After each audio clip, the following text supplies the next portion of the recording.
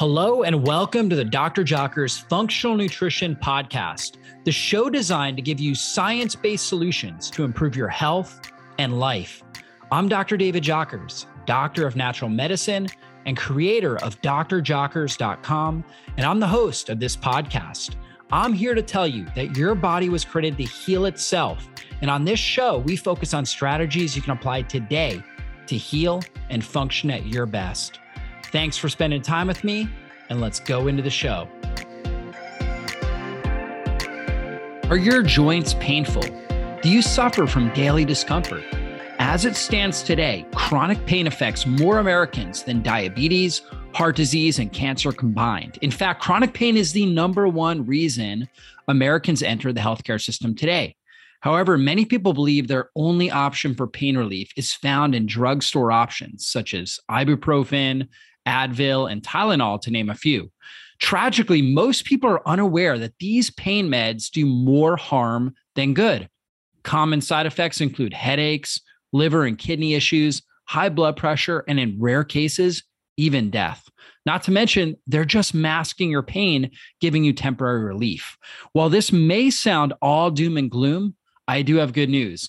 There is an all-natural solution that addresses the root cause of your discomfort, a real solution that allows you to get back to being you. And that solution is called Curcumin Gold, made by my friends at Purality Health.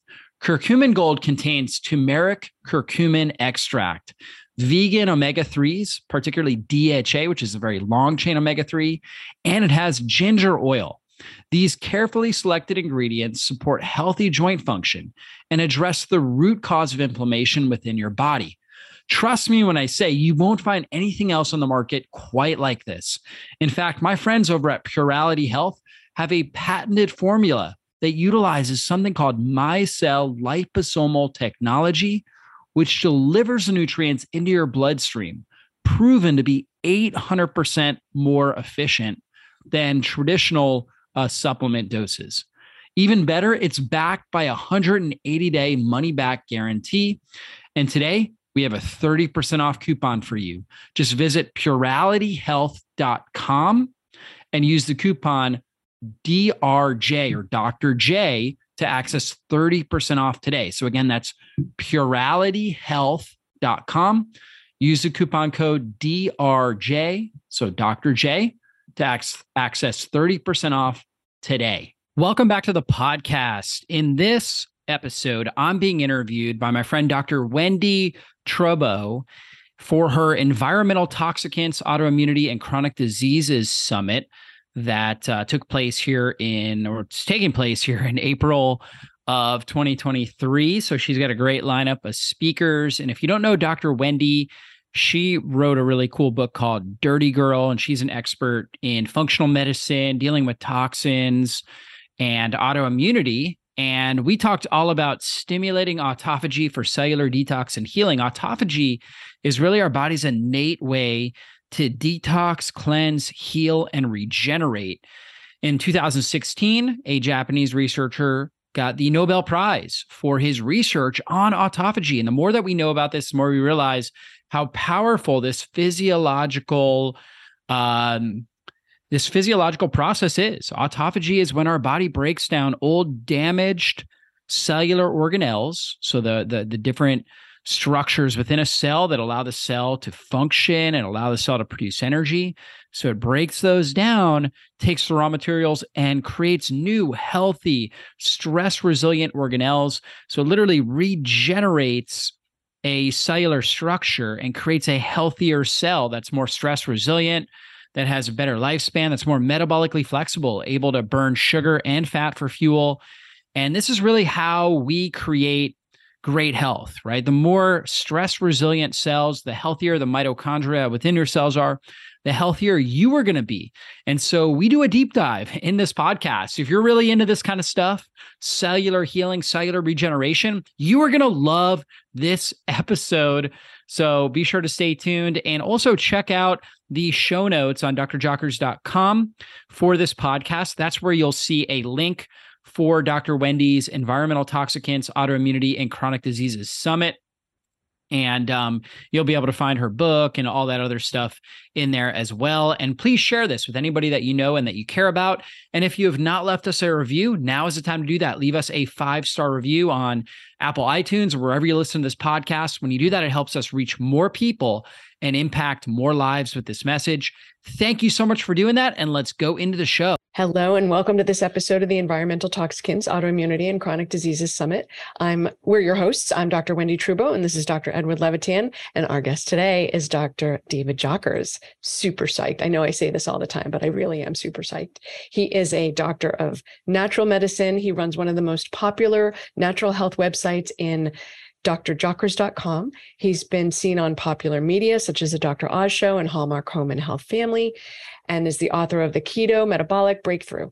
He's world-renowned in the area of ketosis and is the host of the popular Dr. Jockers Functional Nutrition Podcast. Welcome. We're so psyched to have you. Well, thanks so much, Wendy. I really appreciate you guys having me. And this is such a great topic that people really need to know about. Yeah, we're going to talk about, I'm sorry, I know you want to talk. I go a mile a minute. This is like, I love this subject. This is like an awesome subject because so many people. Tell them the subject. Well, it's ketosis and it's autophagy, and it's with all when I've recently really gone deep into longevity, and this is the bee's knees. So I'm very psyched to have an expert on to talk about this. So thank you. Glory to the future, right? Yeah. All right. So I think the first thing we have to ask or to talk about for our listeners is, what is autophagy and how does it work? Yeah, so autophagy is actually a Greek word and it means self-eating. And so basically, the way it works in our body is we have this amazing innate intelligence that God put within us that is constantly coordinating all of our processes in our body to give us the greatest possible survival advantage. And so when our nutrient levels go down, our body needs a continual supply of either glucose or fatty acids for energy, right? And so if we're not eating, if we're, in a time of famine, all of our ancestors went through periods of feasting and famine. So if we went through a period of famine, our body would start to break down stored sugar. We call that glycogen in our muscles and our liver, and stored fat, right? So we have that stored body fat, and it would use that for energy. But another thing the body needs is amino acids. And so it needs amino acids to produce white blood cells, to produce albumin, and all these different carrying proteins, sex hormone binding globulin, right? Thyroid hormone, right? All these different compounds that have protein backbones inside of our system, or our proteins. We hear about things like C-reactive protein and things like that. So these are proteins in the body, and we need to create those. And so if we don't have a supply of amino acids coming in our body, the innate intelligence will start to break down proteins that are not functioning well, right? And this is the amazing thing about the body is it knows where the inferior cells, right? And inferior cellular organelles within all of our cells, we have organs within the cells, like the mitochondria, Golgi apparatus, endoplasmic reticulum. And these all have to do with cellular function. The mitochondria are the most well-known. And when we think about mitochondria, we think about cellular energy production. They also have a sensory component as well, where they help to adapt their energy production to the needs of the environment, and environmental stressors and toxins and things like that can actually cause them to go into more of a hypometabolic state as well. And so going back to this idea of autophagy, the body needs to constantly create new mitochondria. It needs to constantly create new proteins. And so it will go in and find areas where proteins are dysfunctional, right? So if we have dysfunctional proteins, they're not functioning the way that they should. A large buildup of dysfunctional proteins will actually cause chronic disease development. And so when we have this period of famine, and one of the ways the body knows we're in a period of famine is this hormone insulin goes down. So when we're constantly consuming food, we are increasing our insulin levels, particularly if we're eating carbohydrate-rich foods. We're going to have higher and higher amounts of insulin. When insulin drops down past a certain threshold, so when it gets low enough, it triggers our body to start to burn fat. And then also we can start to go into this state of autophagy, break down these proteins and create new amino acids. And those new amino acids, again, we'll take those and we'll start to actually repair different cellular structures. Like, for example, the mitochondria will start to create new mitochondria. And all of us have a lot of damaged mitochondria within our cells. Just the process of oxidative stress and the process of creating energy creates a rusting process, or we call that oxidative stress, inside the cells. And particularly the mitochondria really get affected by this. And if we don't turn those mitochondria over, they become very dysfunctional and they become metabolically inflexible. Normally, the mitochondria should be able to burn fat for fuel and also burn sugar. And when they become dysfunctional, they can no longer burn fat effectively for fuel, and they become obligate glucose metabolizers, meaning that they basically are just stuck in this kind of sugar burning mode. We call that glycolysis, and they sputter out a whole lot of free radicals and just a little bit of cellular energy. And so we start to break down these mitochondria, and we call these, when mitochondria become dysfunctional, we call them senescent mitochondria, or older aged mitochondria. We start to break those down, and we take the raw materials and we turn that into new, healthy, stress-resilient mitochondria. And ultimately, the quality of our life is going to come down to, mitochondria are so important that the quality of our life really comes down to the amount of stress-resilient, healthy functioning mitochondria that we have inside the cells of our body.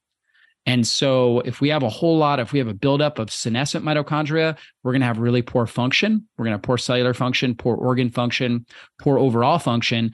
If we can get rid of those and turn those into new, young, stress-resilient mitochondria, then we're going to have significantly elevated overall physiology and overall function. All right. This podcast is sponsored by Liver Health Formula from Pure Health Research. For anyone looking to ignite their fat-burning metabolism, boost their energy, and transform how they look and feel, they must start taking care of their liver. Your liver is your body's master detoxifier. It performs over 500 key functions in your body every single day. It's responsible for cleansing and removing thousands of harmful toxins, man-made chemicals, alcohol, and dangerous food additives and preservatives. And after decades of wear and tear, our livers slow down and they become sluggish. And this is why so many of us struggle with weight gain and feeling tired all the time. Fortunately, there's a simple, all-natural solution that I recommend. It's called Liver Health Formula. Liver Health Formula contains 12 powerful botanicals clinically proven to recharge and protect your liver at the cellular level. It helps restore your liver's detoxifying abilities. It boosts your energy levels and can kick your natural metabolism into high gear. It also works remarkably well to fight fatty liver, which is a silent epidemic affecting 100 million Americans. And right now, as a listener of our show, you can try Liver Health Formula completely risk-free and receive 5 free gifts when you order today. First, you're going to receive a free 30-day supply of nano-powered omega-3. This powerful blend of omega-3 fatty acids supports a healthy heart and brain with 4 times better absorption thanks to this special nano delivery system. You're also getting 4 free ebooks to support every aspect of your health and longevity, regardless of age. Just go to getliverhelp.com/jockers or call toll free at 800-282-1757 to claim your risk-free supply of Liver Health Formula and all 5 bonus gifts. That's Liver Help. So GetLiverhelp.com/jockers or call 800-282-1757. You're covered by their 365-day money-back guarantee, so you have nothing to risk. But supplies are limited. So go head over to getliverhelp.com/jockers or call toll free at 800-282-1757 now to order Liver Health Formula and claim your 5 free bonus gifts while you still can. That's getliverhelp.com/jockers or call 800-282-1757. I have a question. How about you? Well, I have a lot of questions, but I want to really make sure to go back down, because I just I want to dummy it down for me and then maybe for our listeners. So what you're saying is the process of autophagy is getting rid of old bad cells, breaking them down, then reusing them to build new ones, but really making sure that get rid of all the waste and all the cells that aren't serving us. Is that kind of the very basics of it?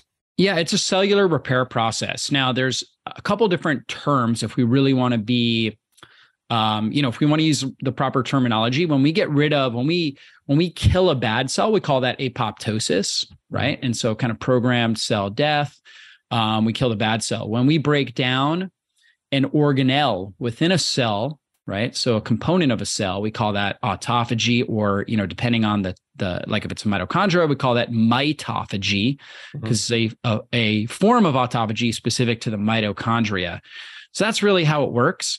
Now apoptosis is a very powerful way of getting rid of these bad cells, and it's a very important mechanism within our body. However, it's also very energy demanding, and it creates a increase in endotoxic debris within our system, right? And we're talking about toxicity. Of course, we think about toxicity, we think about things coming from the outside in, but our body itself is producing a lot of toxic and noxious components. And so when we kill off a cell through apoptosis, it's going to actually cause damage to cells around it. Now, it's necessary in certain circumstances if that cell is really malfunctioning, right? And it's senescent, it is old and aged. We don't want that cell reproducing and creating more and more of itself, right? And so we've got to get rid of it. But our innate intelligence would prefer to undergo autophagy because it creates less of this endotoxic debris. Right. And it's less energy demanding, less stressful on the system. And so that's kind of the first mechanism. Apoptosis is kind of like the backup system, right? So if we haven't been able to repair the cellular organelles on the front end, then we'll go ahead, we'll kill those cells and deal with the ramifications from there. So outside of fatigue, how might our listeners recognize, oh, you're talking about me? What are the things that people will notice if their mitochondria are dysfunctional and if autophagy needs to take place? Like how would people know? Well, a number of different ways. So if you're dealing with chronic inflammation, so for example, autoimmunity, we know that there's a whole lot of senescent dysfunctional immune cells, right? And that can be a major player in autoimmunity or any sort of chronic inflammatory condition. So if you're dealing with skin issues, skin inflammation, eczema, gut issues, digestive issues, if you're dealing with thyroid problems, right? That's going to be an issue if you're dealing with brain fog. So when we think about mitochondria, we have about 10 times more mitochondria per neuron, which is basically the nervous system cells, the cells in the nervous system, than we do muscle cells. So when mitochondria start to not function properly, we start to see a lot of cognitive issues typically, right? We'll typically see brain fog, possibly anxiety, depression, trouble sleeping, issues like that. And so that's a big factor. So really almost any unwanted chronic condition can be related to mitochondrial issues. And so we've got to address that and look at that. That's great. So how does fasting play into this?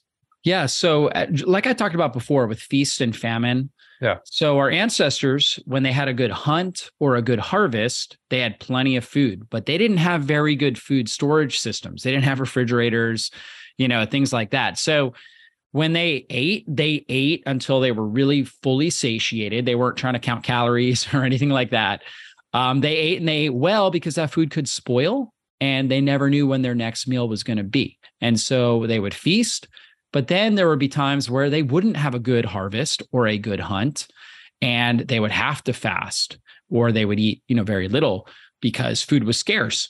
And so this is a natural mechanism that all of our ancestors dealt with. And so it's built into our genetic blueprint to undergo these kind of cycles of feast and famine.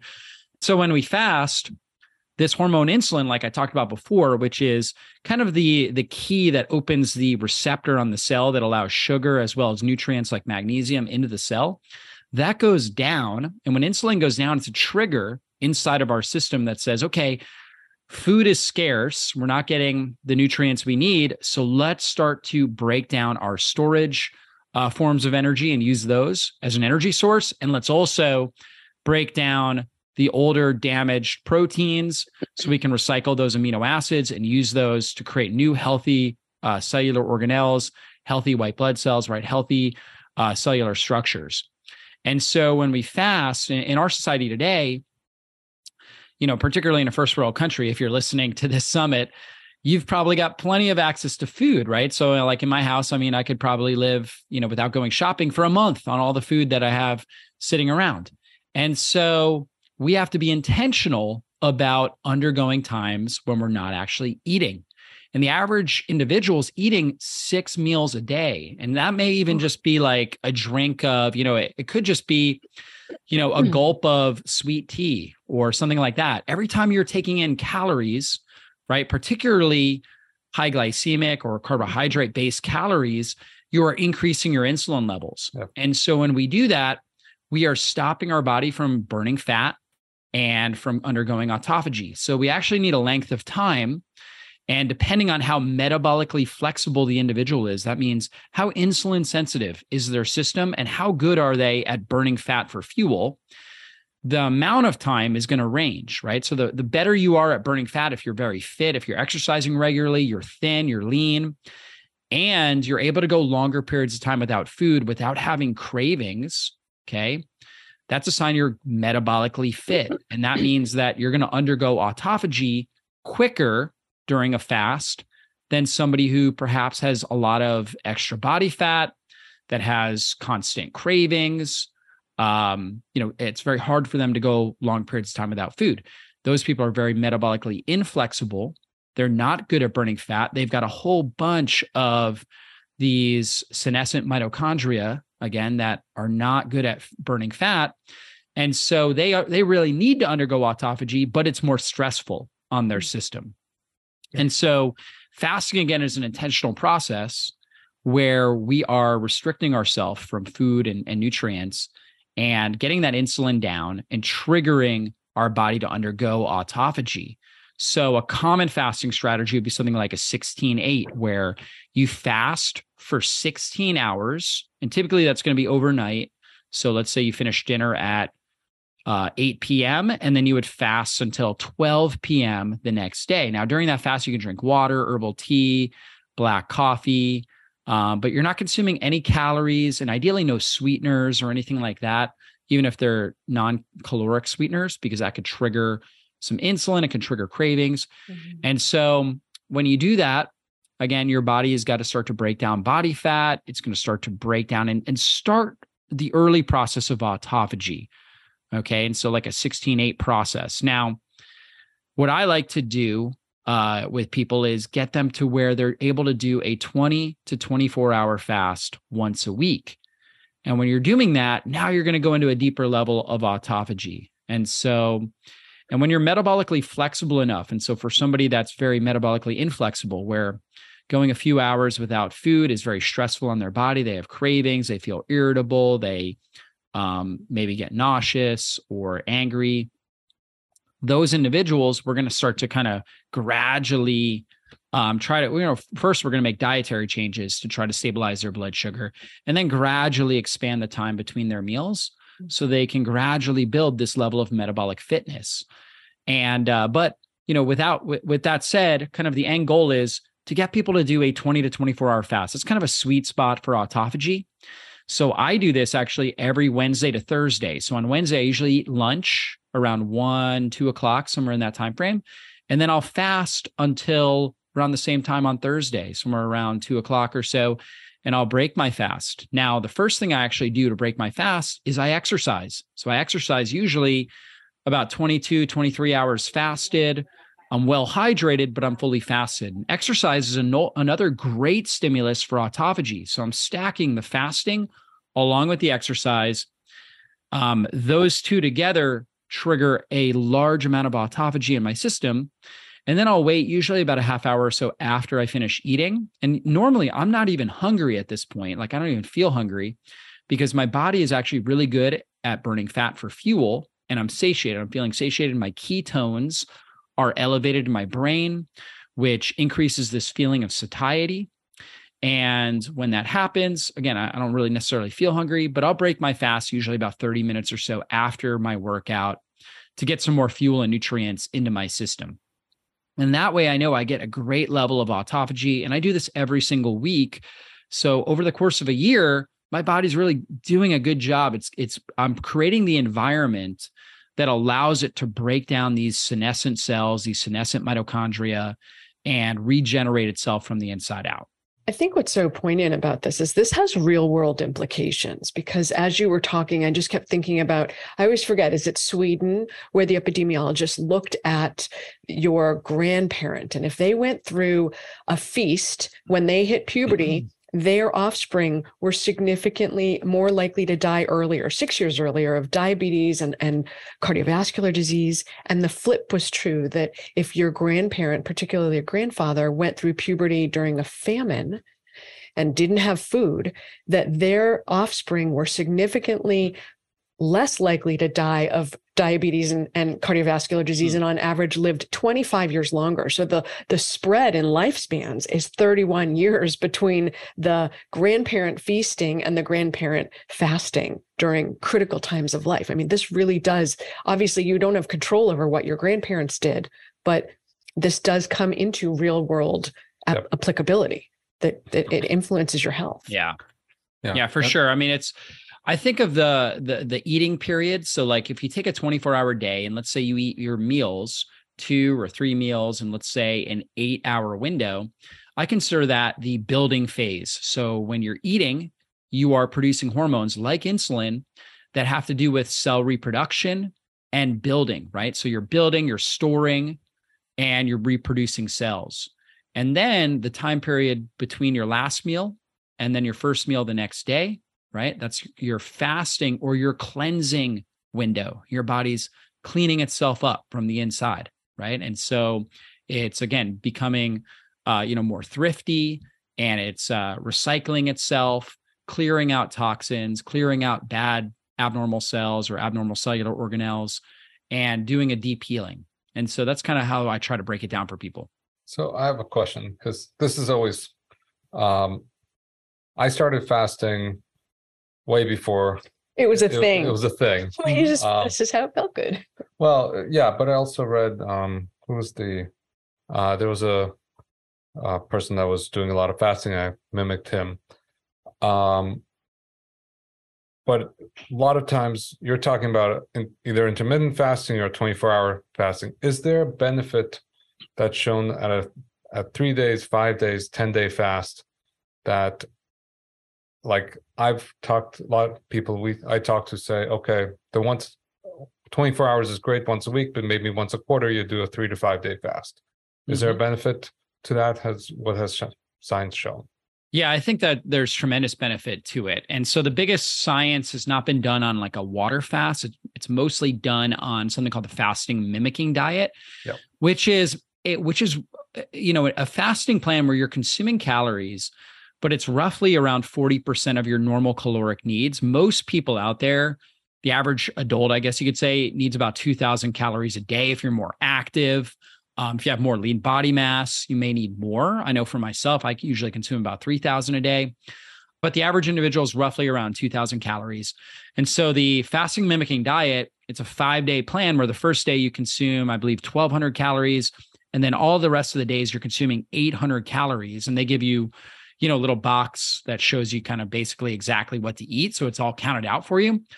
And they've done studies on this, and they've shown, autophagy starts to really peak on day 3 and 4.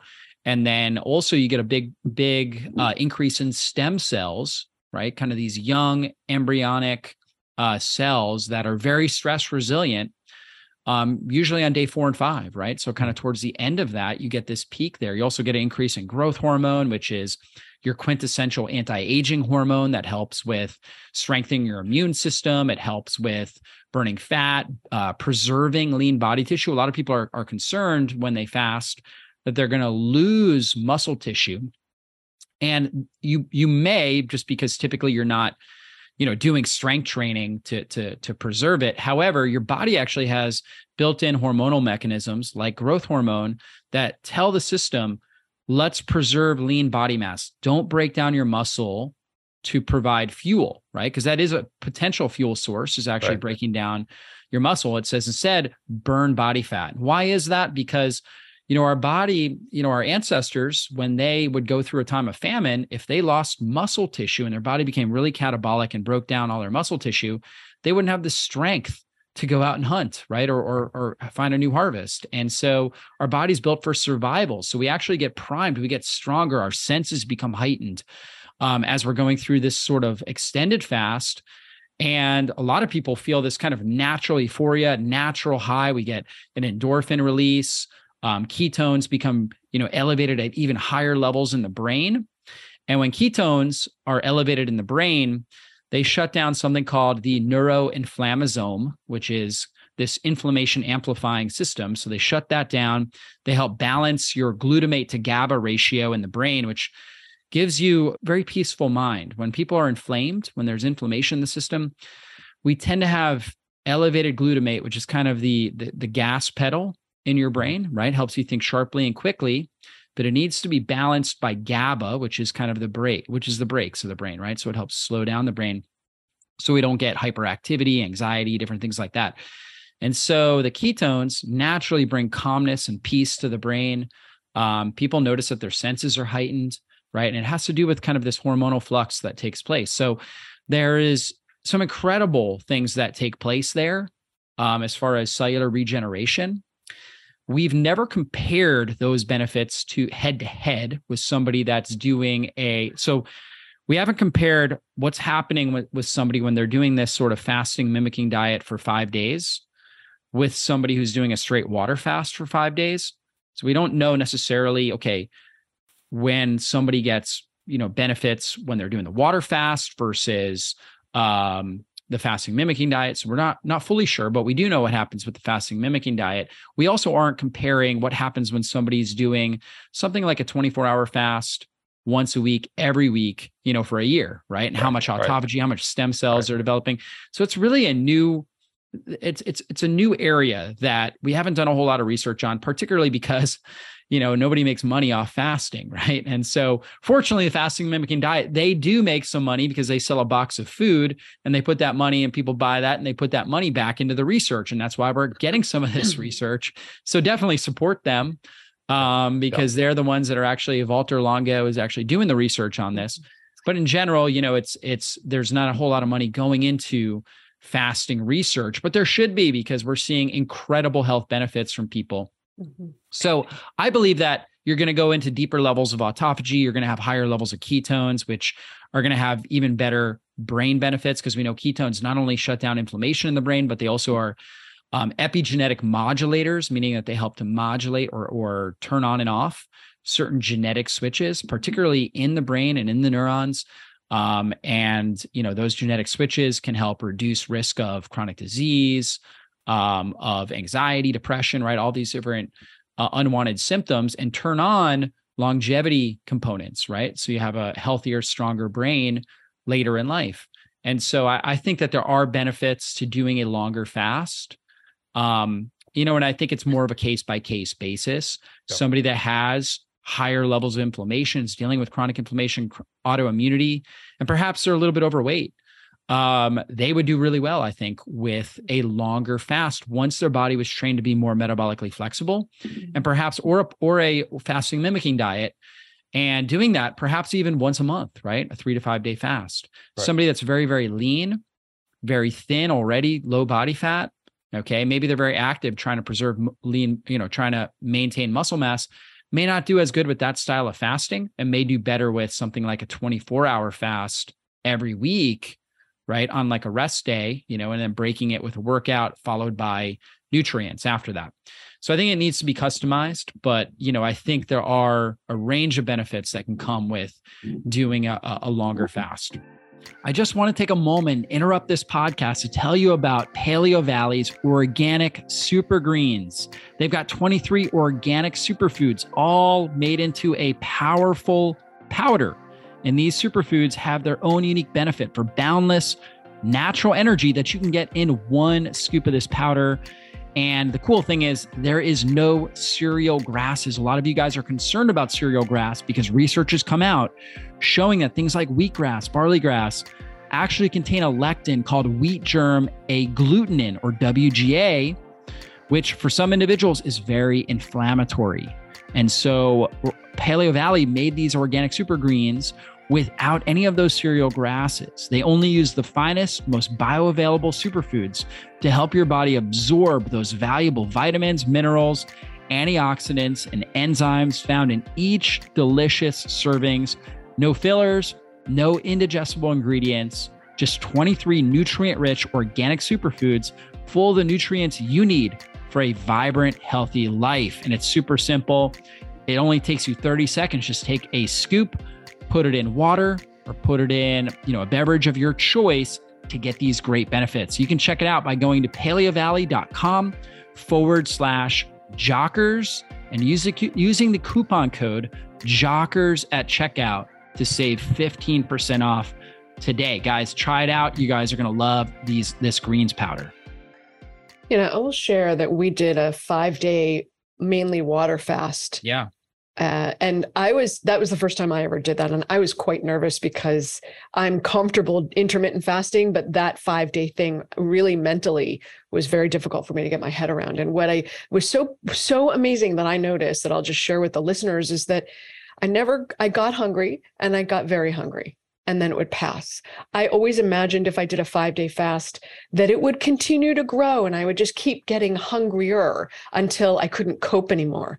But it never got past, oh, I'm really hungry. And then it passed, which was the magical thing about that. So I want to, for the listeners, it's not as hard as it seems. You get hungry, but then it goes away and you're done. Yeah, for sure. My experience has been usually day 2, day 3 is kind of where I feel the worst. Day 1 is super easy because I do it all the time.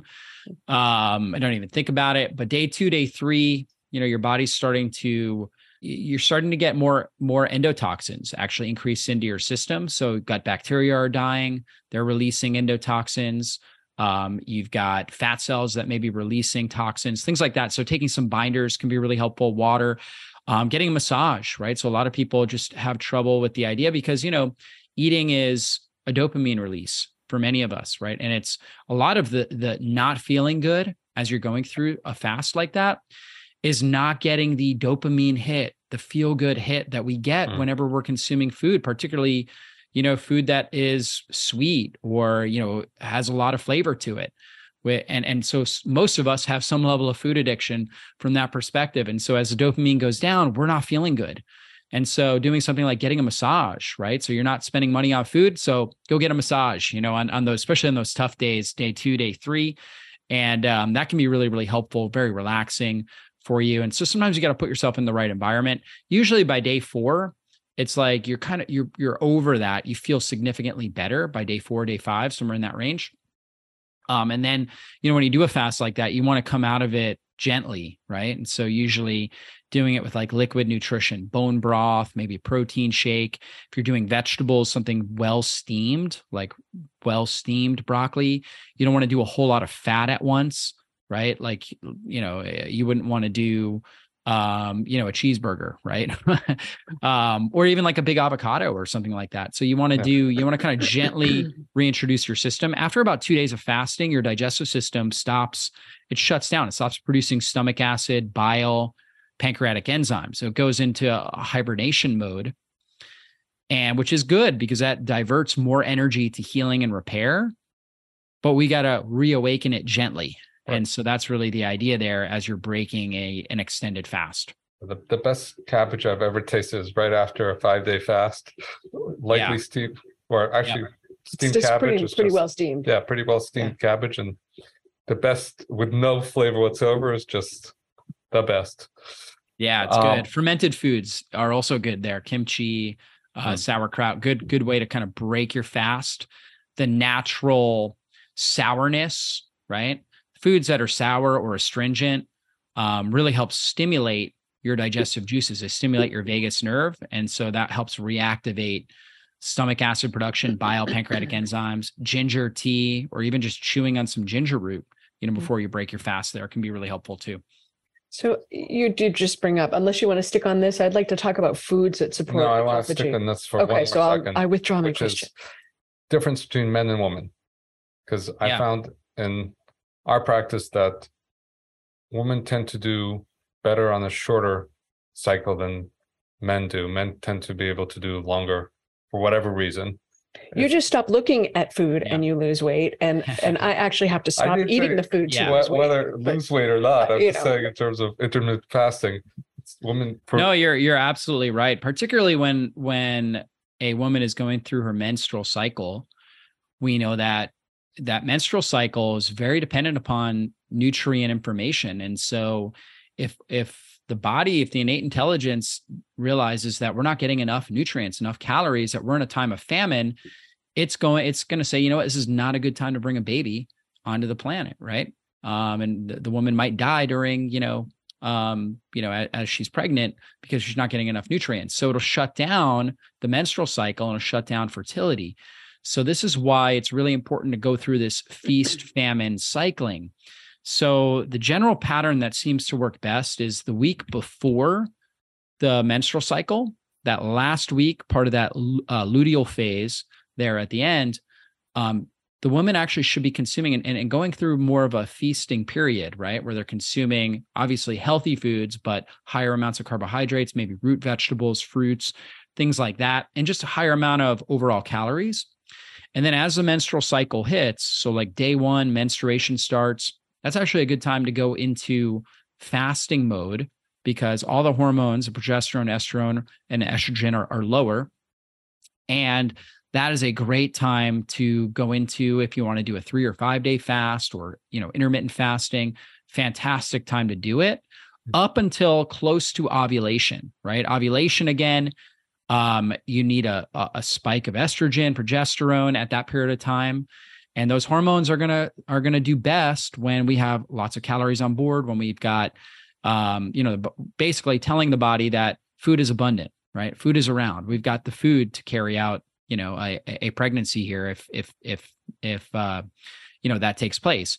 And so that's when, again, we go into a period where we're doing less fasting, maybe like 12, I still recommend 12 to 14 hours overnight during that period of time. So it's like you finish dinner at 7, you eat again at 8 a.m., 9 a.m., somewhere in that range.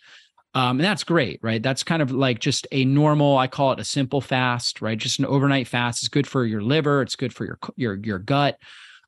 Just good for all your detoxification systems, but you're not really getting any level of autophagy in that period of time.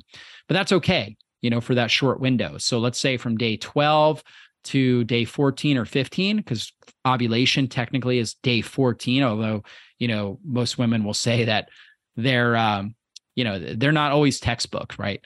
So somewhere in that time frame, consuming more food, more calories, less of the fasting. After ovulation, for several days there, 5 or 6 days, you can go back into intermittent fasting, low carb, right? That sort of thing. But then the week, roughly around day 20, 21 of the cycle, most women will say they actually get more cravings. They actually feel more hungry. And that's a sign from the body that says, hey, we need to make sure that, we're in a time of feasting and a time where food is abundant to really be able to carry out this cycle properly. And so that's when, again, you're consuming those calories. So that's what I notice is it's really about timing it with the menstrual cycle. And that's super key. And so when women go into menopause, the perimenopause and then into menopause, the next thing that's really important is they get this overall reduction in estrogen and progesterone. And we know that cortisol is a antagonist to progesterone, right? They kind of compete for some of the same precursors, right? Pregnenolone, steel, and this whole idea as far as going down the cortisol pathway or the progesterone pathway. So that is where a woman that is in menopause may have issues at times with fasting or extended fasting. So it's just that much more important for a woman when they're doing fasting that they're reducing stress. Okay, particularly if they're doing an extended fast, keeping stress down, because fasting itself will increase cortisol, because cortisol is a glucocorticoid, meaning that it increases blood glucose. And when you're fasting, you actually need that because you're not taking glucose in from your diet. So you actually need this hormone to come out to keep blood sugar elevated to some degree, right? Not high, but to some degree, because your brain needs glucose, right, as an energy source. It can run off ketones, but it can't produce all its energy. Only about 50% from ketones, it needs glucose. So we need a level of glucose in the blood. Cortisol is providing that for us. But if we also have a lot of other stressors going on, that can cause higher and higher amounts of cortisol to be released, and therefore less progesterone to be produced. And then we get this imbalance of estrogen and progesterone. And that can cause a lot of the unwanted symptoms associated with menopause. Also, in general, the more stress we're under, that's also going to cause, problems with producing estrogen too. So some women end up with just very low estrogen as well as progesterone. Some women end up with kind of normal levels for a menopausal woman of estrogen, but very low progesterone. It's the ratio that causes problems for them. So either way, we got to keep stress under control as they're going through that fasting window. That's key. David, that's a very easy thing to say. Yeah, right. Exactly. Well, what you want to do is if you're under a very stressful season in your life, don't do an extended fast, right? Mm-hmm. Figure out a fasting strategy, and it might just be 14 hours. And we call this for a lot of women, especially young, very active and busy type A type personalities who are exercising, and they're a mom and they also have a career right at the same time, or they're just a very, very busy lifestyle. We'll do something called crescendo fasting, and oftentimes they're very lean as well, where we'll do a 14-hour fast. So on a daily basis, our goal will be 12 to 13-hour fasting. And then, twice a week on non-consecutive days, we'll push it up to 14 hours and kind of just see how their body responds to that. If they feel good, if they feel like, wow, I feel great that day, I feel like I've got really good energy, then we might push it up to 16 hours. But we're doing it on non-consecutive days, okay, where they have time to recover, kind of like exercise. There are some people like myself at this phase of my life, I exercise 6 days a week. I love it. I do great. But I also have twin boys that are 7. And when they were born, I wasn't getting a whole lot of sleep, right? And so I overtrained because I was trying to work out 6 days a week, and I had to cut it back to 3 or 4 days a week because I couldn't recover. I wasn't getting the sleep that I needed to recover properly. And so I needed more recovery days, less workout days at that period of time. And so it's kind of the same thing. The more stress you're under, the less quality your sleep is, the less overall stressors your body can handle. And fasting, even though it's very healthy for us, we call it a hormetic stressor because it's a stress on the body that actually makes us stronger and more resilient. However, depending on your stress threshold and how much stress your body can handle, you may need to reduce the amount that you're doing. And a lot of people, have kind of gotten caught up in fasting. They hear about all the great benefits, but they don't really tailor it or listen to their body and tailor it to the messages that their body is giving them and the environment and the stress level that they're under. And so that's really the important thing, is you're listening to your body and trying to tailor it to your stress load. Yeah. No, I think that's really, really important. First of all, listening to your body is key. I think foundational. We all just go plow forward and just do what's quote unquote good for us and not listen to what our body's telling us, which is then gets us all into trouble. The one thing I'll add to what you're saying, at least that I found on myself, is yes, 100% agree that during stressful times, we got to limit the fasting. During non-stressful times, when I'm pretty religious about my fasting practice, it helps me get endurance for the fasting time, for the stressful times. It helps makes you more resilient. Yeah. Yeah. And that's that idea of resilience, right? Resilience, when we break that term down, what does that mean? Well, it really means your ability to adapt to stress. And so we're always trying to be in a state of homeostasis. Think about homeostasis as kind of your comfort zone, right? And when you're in homeostasis, your body can heal, it can repair, it can function well, right? And there's all these different things that are happening all around us and within us that are pushing us away from homeostasis. And so resiliency is really your ability to handle whatever those stresses are, come out of homeostasis, handle those stressors, and then get back into homeostasis. Yep. And fasting is one of those things, kind of like exercise, that give us greater stress resilience. So your ability, again, move out of homeostasis and get back into homeostasis. So you're absolutely right. Doing fasting during a season when stress isn't overwhelming will actually help you be more resilient when stress does increase and it does become even to a point of overwhelming. You'll be more resilient at handling that. All right. Now back to your Now question. we can transition. So I want to transition off fasting and talk about, as listeners are going through their life, they're maybe able to incorporate the intermittent fasting, but then what are foods that support autophagy or herbs that support autophagy, and how do we incorporate those into our daily lives? Yeah, for sure. Well, as a foundational lifestyle, you want to follow a blood sugar stabilizing diet. And so a blood sugar stabilizing diet is going to look like this. I recommend roughly about 30 grams of protein per meal. So when you are eating, you want to make sure that you have enough protein on board. Protein is very satiating. It helps when you get about 30 grams, that's roughly about 3 grams or so of leucine, particularly if it's from, grass-fed animal protein sources, wild-caught fish, pasture-raised, organic eggs, things like that. You're going to get roughly about 3 grams of leucine, which is the threshold for preserving lean body mass. And it also helps stimulate fat burning. And so, again, about 30 grams of protein, depending on your activity level, you may need more. I mean, I'll eat 50, 60 grams easy in a meal when I do eat, right? But I usually only eat twice a day.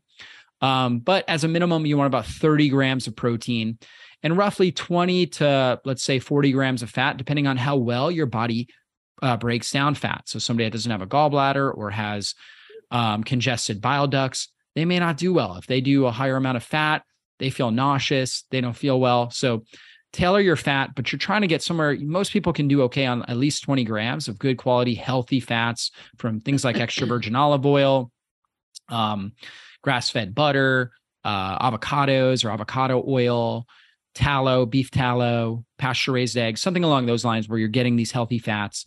And then, obviously make your meals colorful, right? So getting a lot of colorful fruits, vegetables, things like that in your meal, that's going to create, and I always recommend limiting grains, right? So either reduce or eliminate grains altogether, depending on how well your body tolerates them.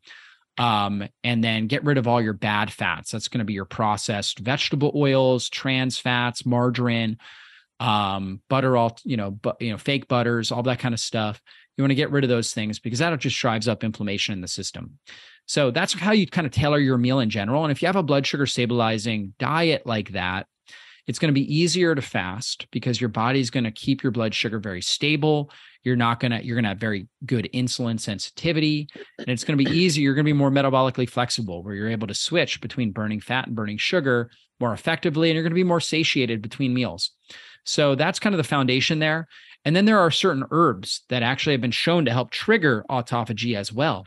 So these are going to be things like ginger, for example, right? Ginger has gingerols in it, which are these polyphenolic compounds that, are basically help to stimulate autophagy. You've got things like curcumin and turmeric, right? That also are very effective. You've got catechins in green tea and dark chocolate that have been shown to help stimulate autophagy mechanisms. You've got caffeic and chlorogenic acid in coffee, black coffee, right, which can actually help stimulate this. So people ask, can I drink coffee when I'm fasting?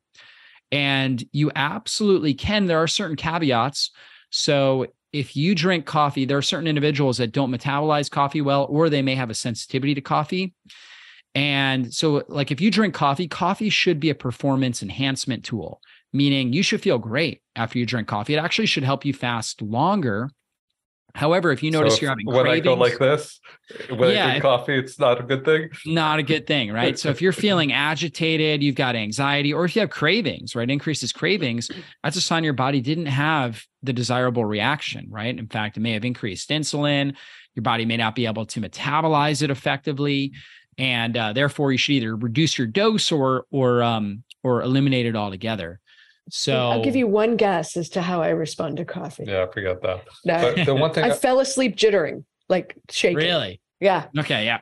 Yeah. So you're not responding well, right? And some people have a mutation in their CYP1A2 gene in their liver, right? And that creates a slow metabolism, slow caffeine metabolism, right? Yep. Also, a lot of coffees, same with dark chocolates, can have mycotoxins. They can have molds on them.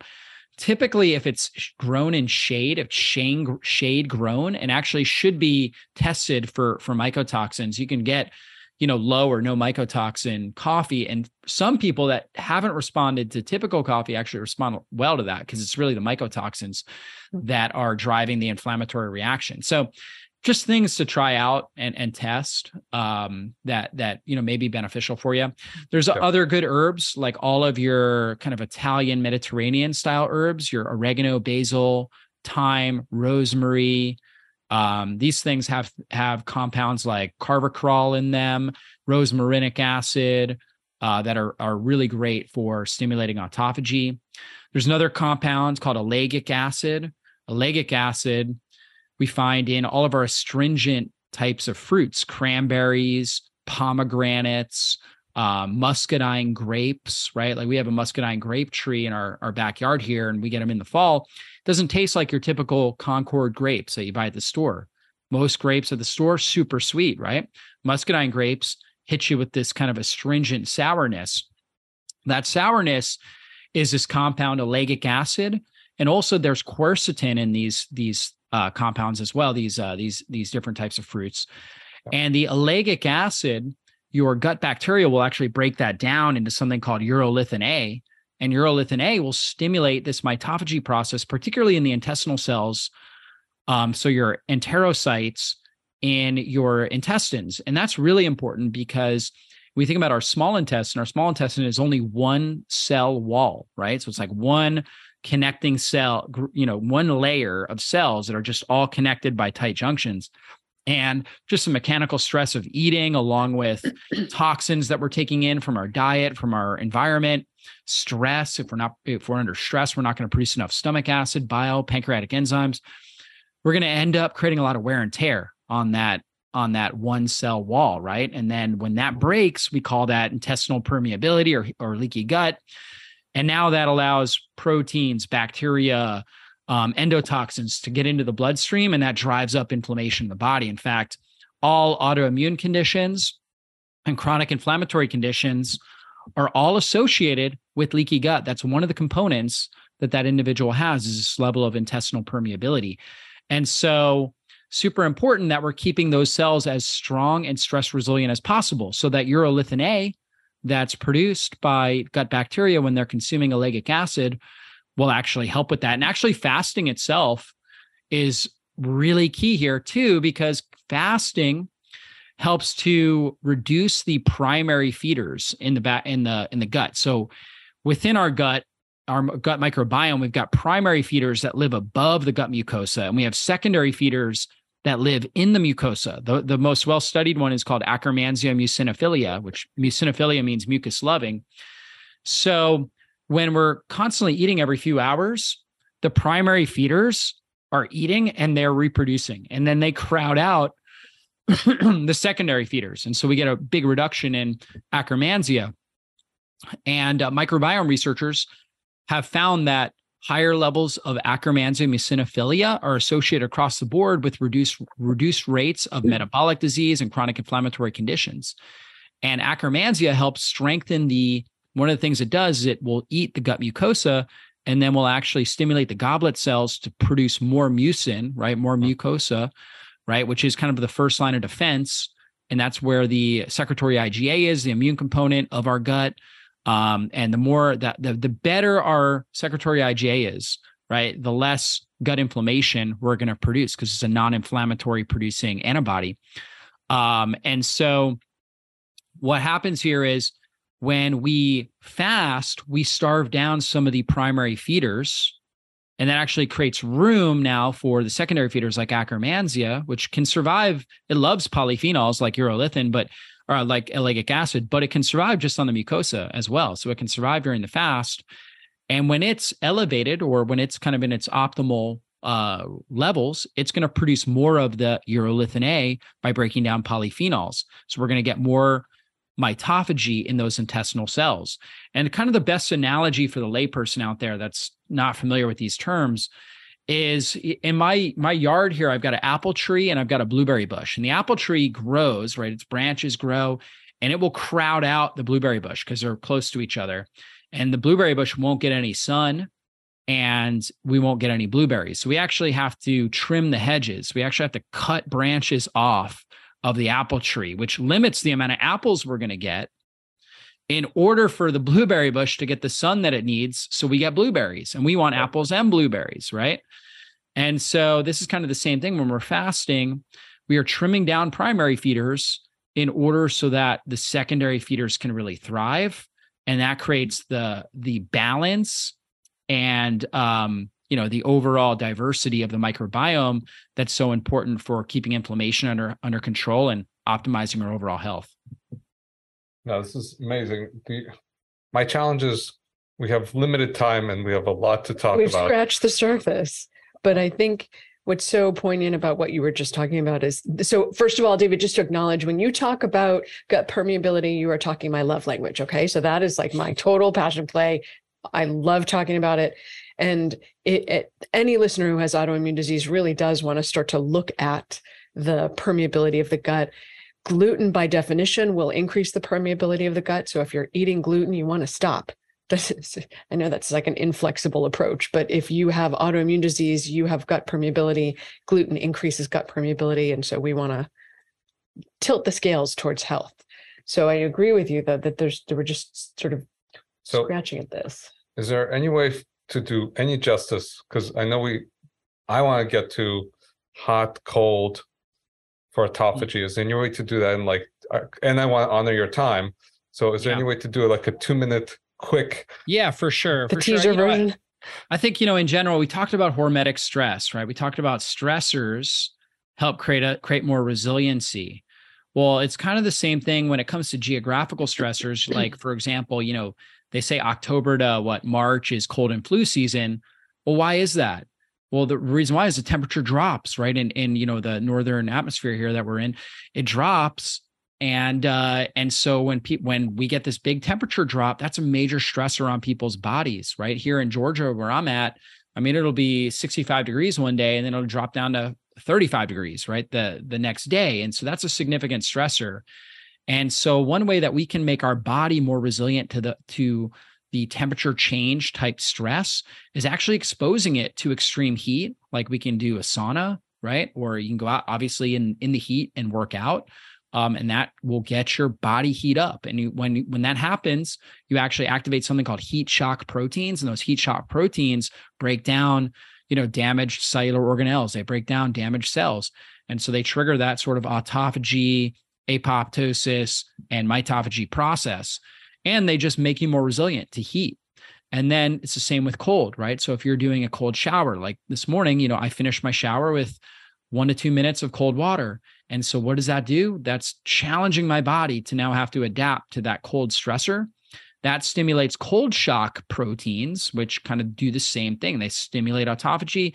Then it also helps my body become more resilient when I face colder temperatures. I'm more resilient. My body knows, it's familiar with how to handle itself and how to adapt to that so I can be more resilient. So getting your body uncomfortable for short bouts, right? I was only in the shower for 2 minutes. Last night, I was in my sauna for 20 minutes, right? Short bouts of, temperature changes like that, extreme temperature changes will create a more resilient body and a more resilient mind too. And it actually helps stimulate, like the shower really gives me more dopamine, norepinephrine. So I've got more energy, mental clarity throughout the day as well. So you'll just notice a lot of performance benefits doing that.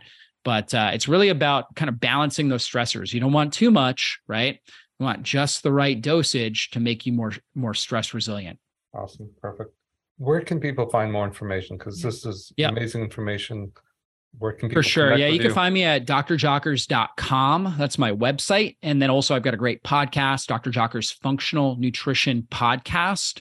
And I'm on YouTube, Instagram, Facebook, all the different social media. Just look up Dr. David Jockers. Awesome. Awesome. Thank you. First of all, thank you. a wealth of knowledge, and I think people can really put this into practice. And to the listeners, thank you for joining us for this episode of the Environmental Toxicants, Autoimmunity and Chronic Diseases Summit. This is Dr. Ed Levitan. I'm Dr. Wendy Trubo, and our guest today was Dr. David Jockers. Thanks for being here, and thank you for speaking, Dr. Jockers. Thank you guys for having me. Well, that's all for this show. And I want to thank you again for spending your valuable time with me today. And if there was something you heard in this interview that you have questions on or you want to dive into deeper, then drjockers.com is the best place to go. If you enjoyed this episode, please consider taking just a quick moment and giving us a great review. Your reviews help us influence more people and transform more lives. And if you took something valuable away from this episode, then please share it with someone in your life you know it can help. We'll see you soon on a future podcast. Be blessed, everybody.